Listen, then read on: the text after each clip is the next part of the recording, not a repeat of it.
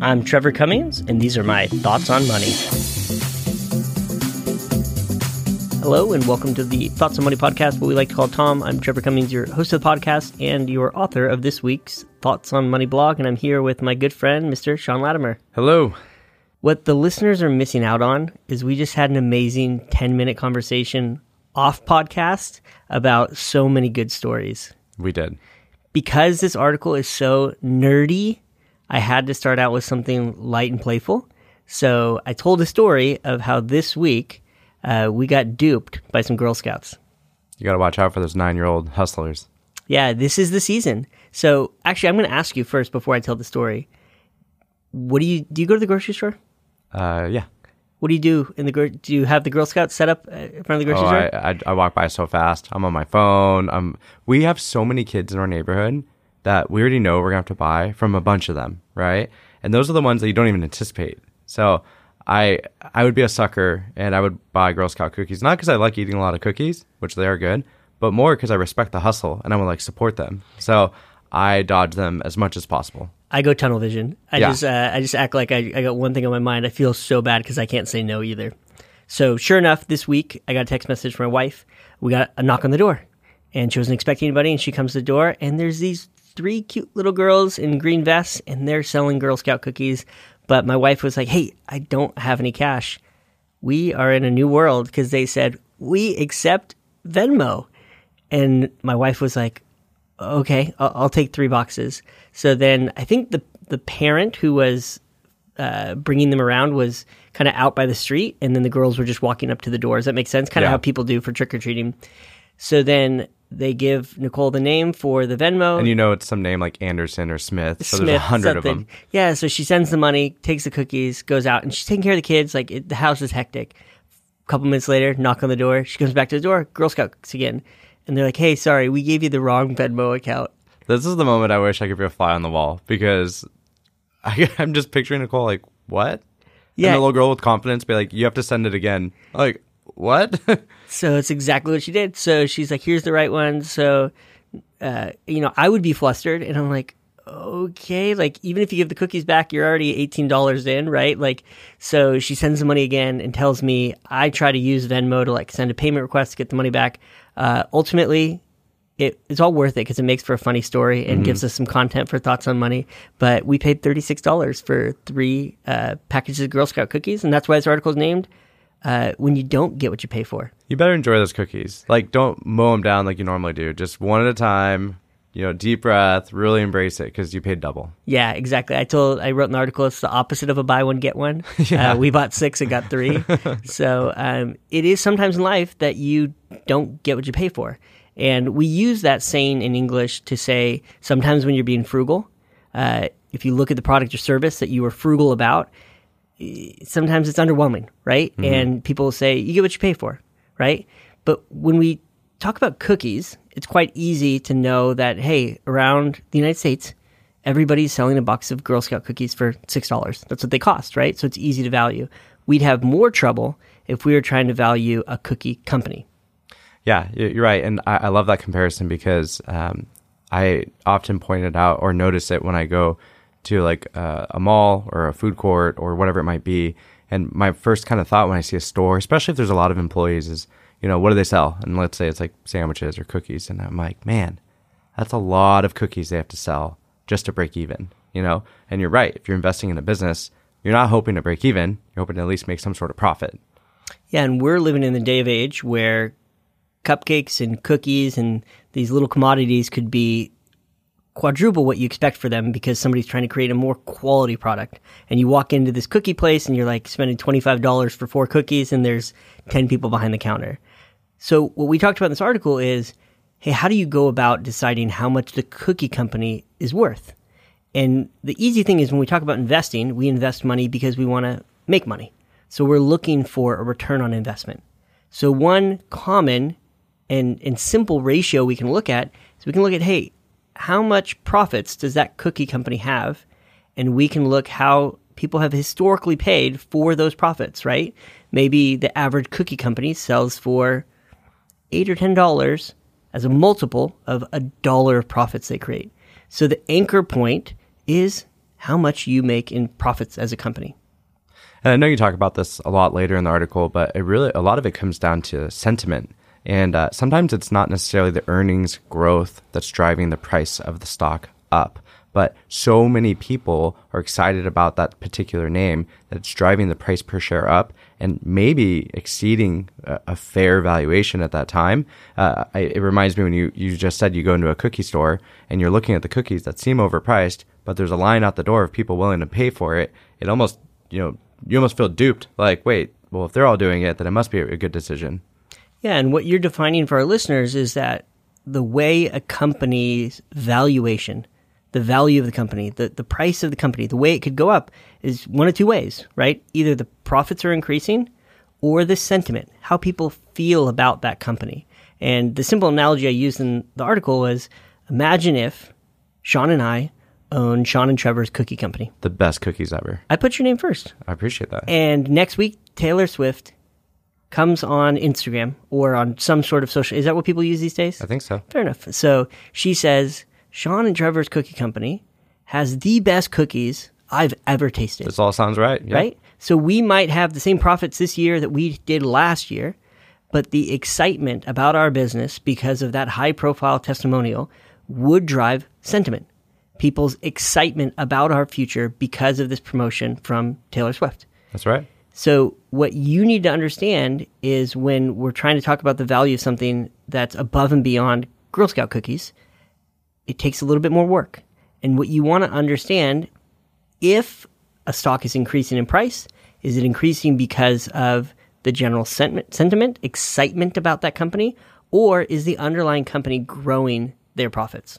Another way to look at it too, and I don't want to go too far off the beaten path, but I think it's relevant, is in Trevor's example, newer businesses and their growth are sometimes a lot harder to measure because of that excitement, because they make a big splash, or the timing of their company is maybe during a circumstance where there's a lot of at-home products or a lot of consumers that are at home, where you see a huge spike in earnings growth, and you kind of think, hey, if this continues, it would warrant this much higher of a stock price. But then, as Trevor mentions in the article, gravity kicks in, and those circumstances change, and then their earnings decline, and it's like, wow, this home run of a company lost a 60-70% value of their market cap in less than a year. And it just kind of shows that you really do have to focus on a constant earnings, not just a short-term jump. So you're telling me if there was some crazy global pandemic, just saying, and that you couldn't go to the gym, that maybe a company that sells aerobic bikes could have its price go through the roof as people start to buy those aerobic bikes because they can't go to the gym. I can tell you that because we have a bike and a treadmill by this hypothetical company. Yes. Fair enough. So then what we need to talk about is, as an investor, if this price to earnings ratio, right, how many dollars I pay for a company compared to how much they make in profits, is a fair metric to look at, and it gives us some context to how things are cheap or expensive historically. I provided a chart in the article, again, a nerdy article, so you're just going to have to bear with me. But if you look at those average PE ratios, they are above average. The chart shows it's about one standard deviation above what the normal would be. So what we could say in layman's terms, it is a way of describing that stocks are not cheap, and according to history, they're not fairly valued. They're a little bit more expensive than average. So just for our listeners, in your charts, you're using S&P 500 companies, which we know that they have a heavier weighting on technology companies than compared to maybe like the Dow or different types of technology companies.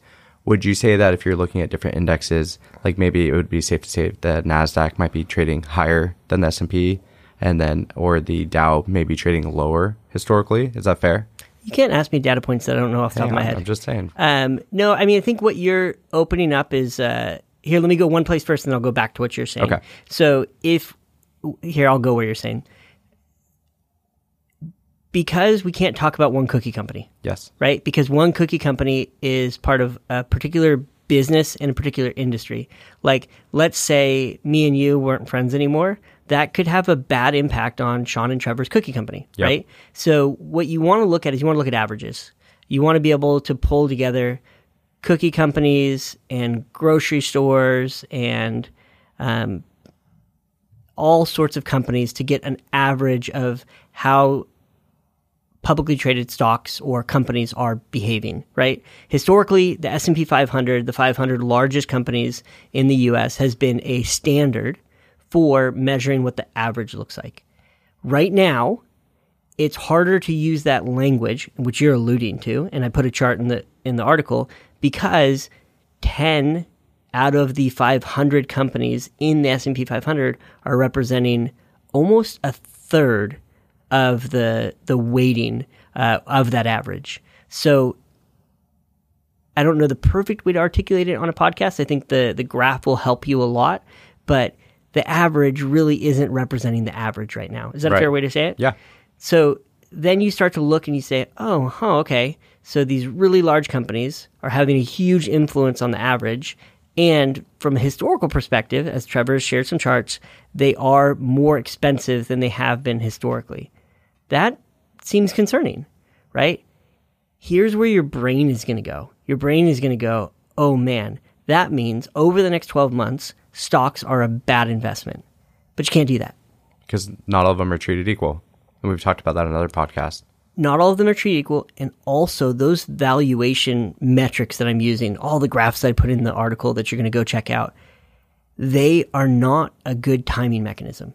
One of the key charts I put in this article, again, bear with me. I know this is a more nerdy conversation we typically have, but one of the charts I put in there shows, hey, if stocks on average are at a higher price than they typically have been, what are returns over the next year? And it looks like chaos. There's dots all over the chart. There's no trend. So what you can say from that is on a go-forward basis, when valuations are high, the next 12 months is a huge question mark of what's going to happen. But the next 5 years, there's a very high correlation, meaning if you pay high prices, you get lower than average returns. And the idea is that, and you have it in a different chart that shows the kind of the disparity between the two. Those 10 companies are trading at a much higher valuation than the rest of the index. There's been countless times where more than half the stocks in the S&P 500 are negative for the day, and the index is still up because those 10 companies are so overweighted. So it is something to keep in mind that, I know we say this a lot, but stocks are very vague. They're not all created equal. They can be mega cap stocks that are moving an entire index. They can be brand new startups that you've never heard of, or they can be somewhere in the middle where there still are fair valuations. Yeah, and what should be helpful for our listeners, if you do see a chart like I shared today, where there's a very strong correlation between things that are expensive having below average returns over the next 5 years, you should marry that to memory. Because as human beings, we are wired a very unique way. We're not really good at thinking about the future. We're really good at thinking about the here and now. And we're not really good at putting the blinders on to what's happening to our neighbors. We really want what our neighbors have. We really experience FOMO. So what ends up happening is things that are expensive, they get more expensive. High prices lead to higher prices. And then you feel like you're being left out because it's very difficult to reframe your perspective to say, hey, I have a 5-year or 10-year perspective when your neighbor says, hey, check out my phone and look how much I made on XYZ yesterday. Yeah, I'm laughing as you're saying this because 5 years in an investment plan or financial plan, not that long. 5 years when you're having FOMO probably feels like 500 years. And it's really hard to kind of think back. I see it now in client reviews where they're thinking the last 6 months, 12 months, 18 months, maybe 2 years. And that's a stretch. 5 years would be really tough. Yeah, you go back to articles. What term did he use? Irrational exuberance, right? This idea that in the late 90s, prices were just going through the roof. I think, again, one of our listeners can email me and tell me I'm wrong, but I think that description of irrational exuberance came in like 1997. Jeremy Siegel wrote an article about how overvalued stocks were in 1998. But 1999, it was still higher prices were leading to higher prices. Yeah. So people get upset and they question their own strategy when they're saying like, wait a tick, this thing that felt like a bubble is getting bigger. And bubble is a perfect term because in order for a bubble to burst, what has to happen? It has to get bigger. Right. Right? And if you and I grabbed a balloon right now and we had the fortitude to blow it up, each of us, until it popped, we wouldn't really know when that's going to happen, right? If you're listening to this and you've ever thought about going to the carnival, right? When you get those squirt guns and you squirt in the clown's mouth and the balloon blows up, right? Like you keep going, but there's this anticipation of when is it actually going to pop? So the whole point that I'm making here is that if you're reading this article, if you're listening to this podcast, you should slow down and just ask yourself one really simple question. Is my investment philosophy or is my strategy built on owning companies that can grow profits and those growing profits driving the value of the business? Or is my strategy built on growing sentiment? Because like Sean mentioned earlier, sentiment has this gravitational pull to it, this mean reversion that they say that trees don't grow to the sky, right? So if Sean grabbed a baseball right now and threw it as high as you could in the air, I probably couldn't estimate exactly where the apex would be, but with high level of confidence, I could say that's coming back to the ground. Yeah, it's interesting because I'm thinking about some of these large companies that, as you're mentioning, a bubble that continue to grow and grow. And I feel like as humans, we fall into that sentiment trap, but then we also find ways to justify it quickly, whether it's a talking point or, pointing out we don't know how impactful new technology will be, and this could be the next internet or something like that, which help justify our decision. And then we find an article that talks about it and it just reinforces that even more. It's really easy to fall into that type of trap. Yeah, there's a professor at one of the universities in New York. My brain never works when I try to think of this. Columbia, Michael Maupassant. And he teaches on investing. And he writes this article on base rates. And you and I have talked about it on the podcast before, so you're familiar with it. But basically saying, hey, if you make a conclusion that XYZ company is fairly valued, and then you look at it and you say, hey, in order for that valuation to be fair, this company has to grow at 35% per year for the next 15 years. And you're like, okay. And then you go look, what companies have ever actually done that?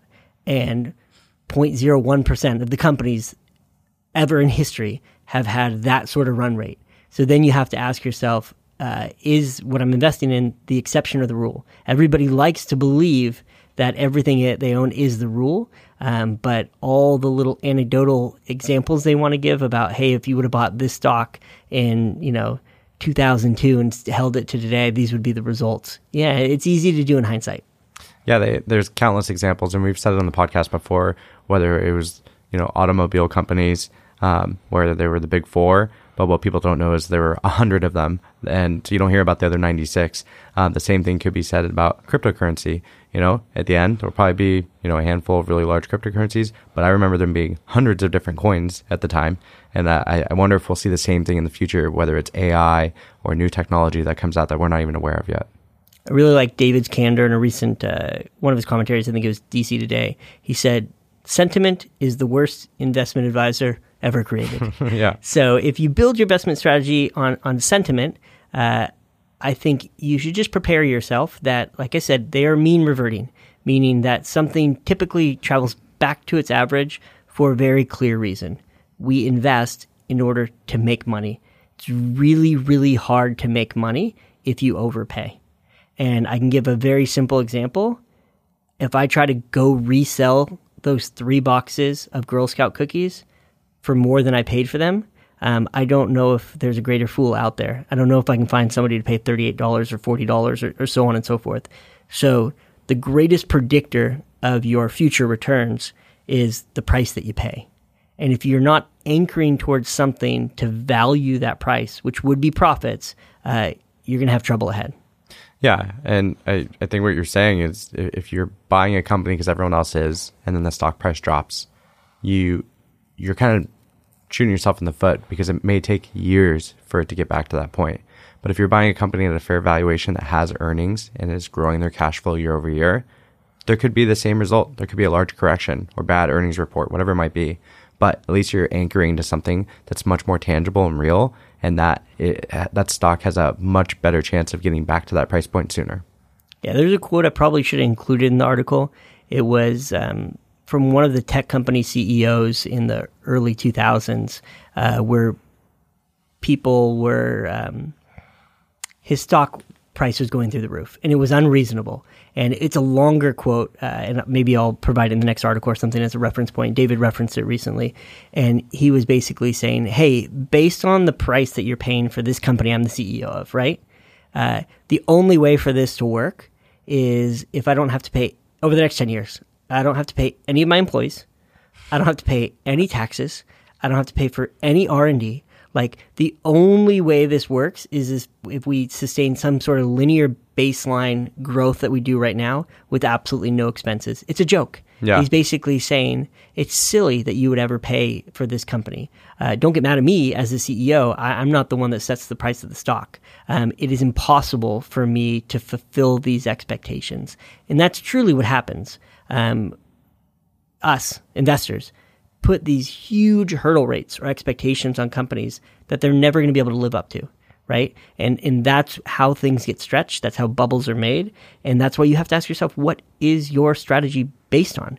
Is it based on something growing because of sentiment, which is short-lived? Or is it that it's a high-quality company that's executing at a high level and producing profits, reducing expenses, and figuring out ways to grow profits year over year? Do you remember during the meme stock time at the movie theater company where they were like, to justify the stock price, we have to sell out every single movie for the next 3 years straight. And every person going has to spend $200 at concessions. And that's one of my favorite examples.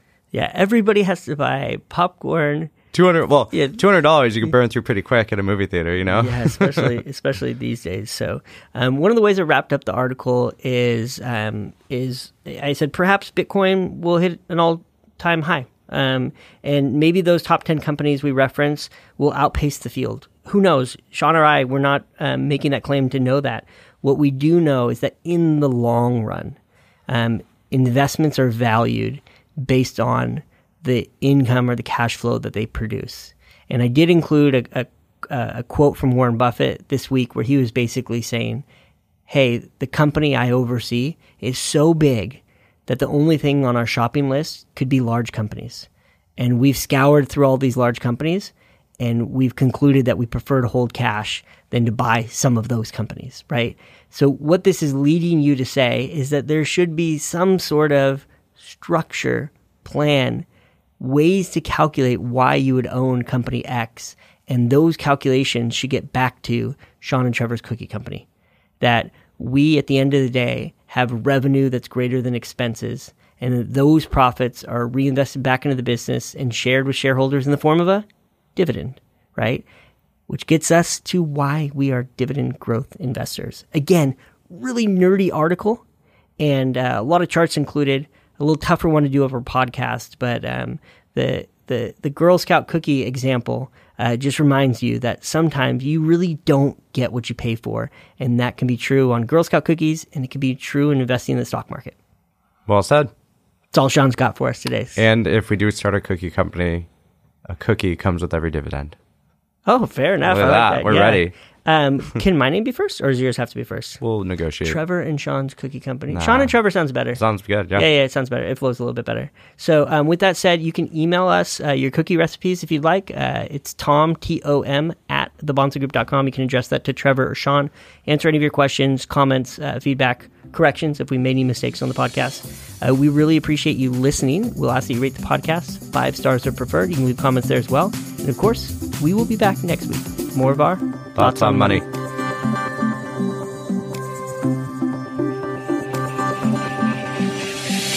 The Bahnsen Group is registered with Hightower Securities, LLC, member FINRA and SIPC, and with Hightower Advisors, LLC, a registered investment advisor with the SEC. Securities are offered through Hightower Securities, LLC. Advisory services are offered through Hightower Advisors, LLC. This is not an offer to buy or sell securities. No investment process is free of risk, and there is no guarantee that the investment process or the investment opportunities referenced herein will be profitable. Past performance is not indicative of current or future performance and is not a guarantee. The investment opportunities referenced herein may not be suitable for all investors. All data and information referenced herein are from sources believed to be reliable. Any opinions, news, research, analysis, prices, or other information contained in this research is provided as general market commentary. It does not constitute investment advice. The team and Hightower shall not in any way be liable for claims and make no expressed or implied representations or warranties as to the accuracy or completeness of the data and other information, or for statements or errors contained in or omissions from the obtained data and information referenced herein. The data and information are provided as of the date referenced. Such data and information are subject to change without notice. This podcast was created for informational purposes only. The opinions expressed are solely those of the team and do not represent those of Hightower Advisors, LLC, or any of its affiliates. Hightower Advisors do not provide tax or legal advice. This material was not intended or written to be used or presented to any entity as tax advice or tax information. Tax laws vary based on the client's individual circumstances and can change at any time without notice. Clients are urged to consult their tax or legal advisor before establishing a retirement plan.